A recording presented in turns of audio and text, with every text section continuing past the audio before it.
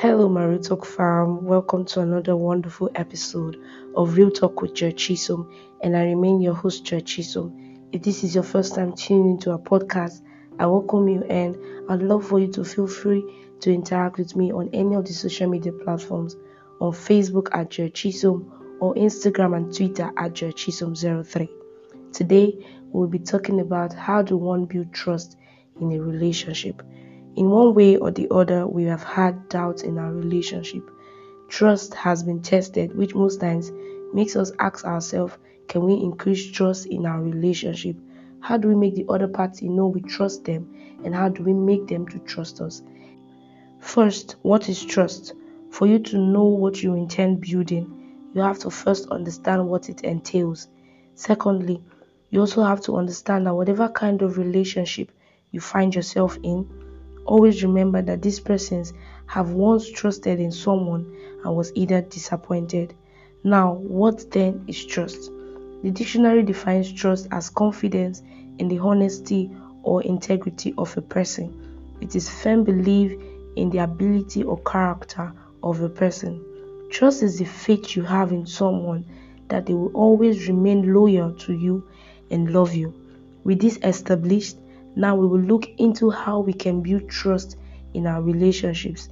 Remember, trust is the same as faith or belief.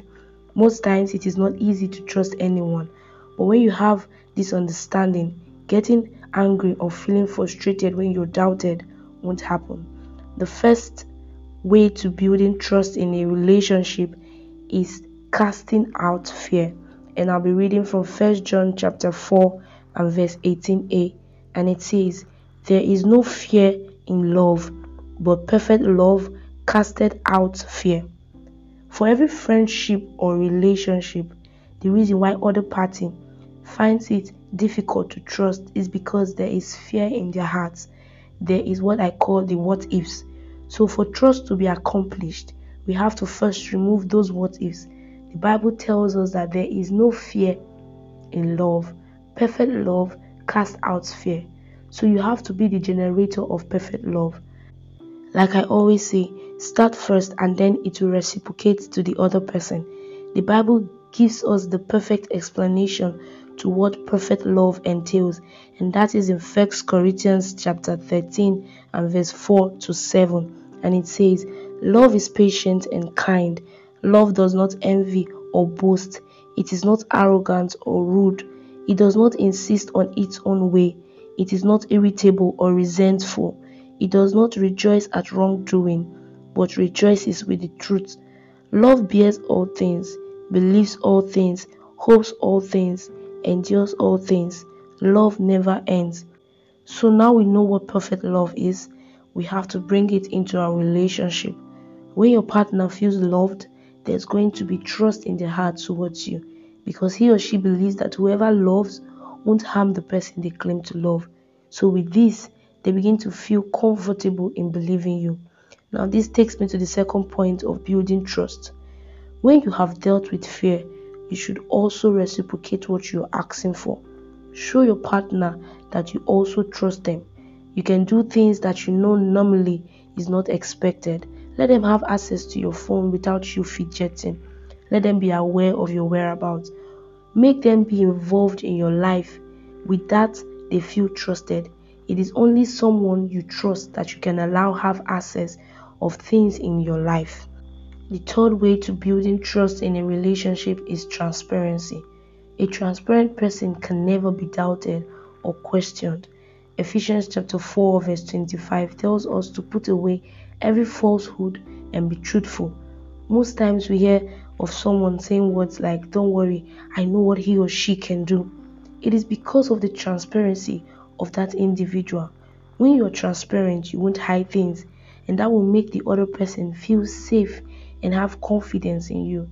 Remember, the dictionary tells us that trust is firm belief in the integrity, ability, or character of a person. So be transparent in all you do.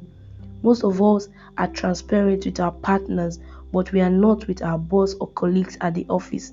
With such act, when our partners get to find out, ideas will begin to come into their head.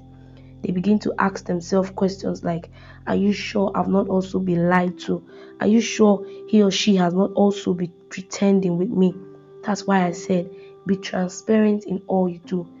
Your level of transparency will determine the level of belief your partner would have in you. The last point is reducing tension and going for peace. Trust cannot grow in an atmosphere of chaos. Chaos or quarrels does not increase your belief in each other. How do I mean? When there is always an atmosphere of tension or chaos, there is never a room for love to increase. Love begins to deteriorate, and remember that love is the principal thing. When there is no peaceful environment, you begin to have thoughts in your head. Are you sure I love this person? Are you sure we are compatible? Why are we not always going along with each other? All these doubting questions comes, and this will cause you to be on the defensive. You begin to let things slide. You are no longer interested in that relationship. And when all this happens, trust cannot grow in such relationship. So go for peace. Create a less tension environment for one another so that the devil does not bring in negative thoughts to you. Finally, for us to live the Christ life, we have to know him personally. You only have interest in knowing somebody you love. Remember, our first point says you have to have love for you to be interested in building trust.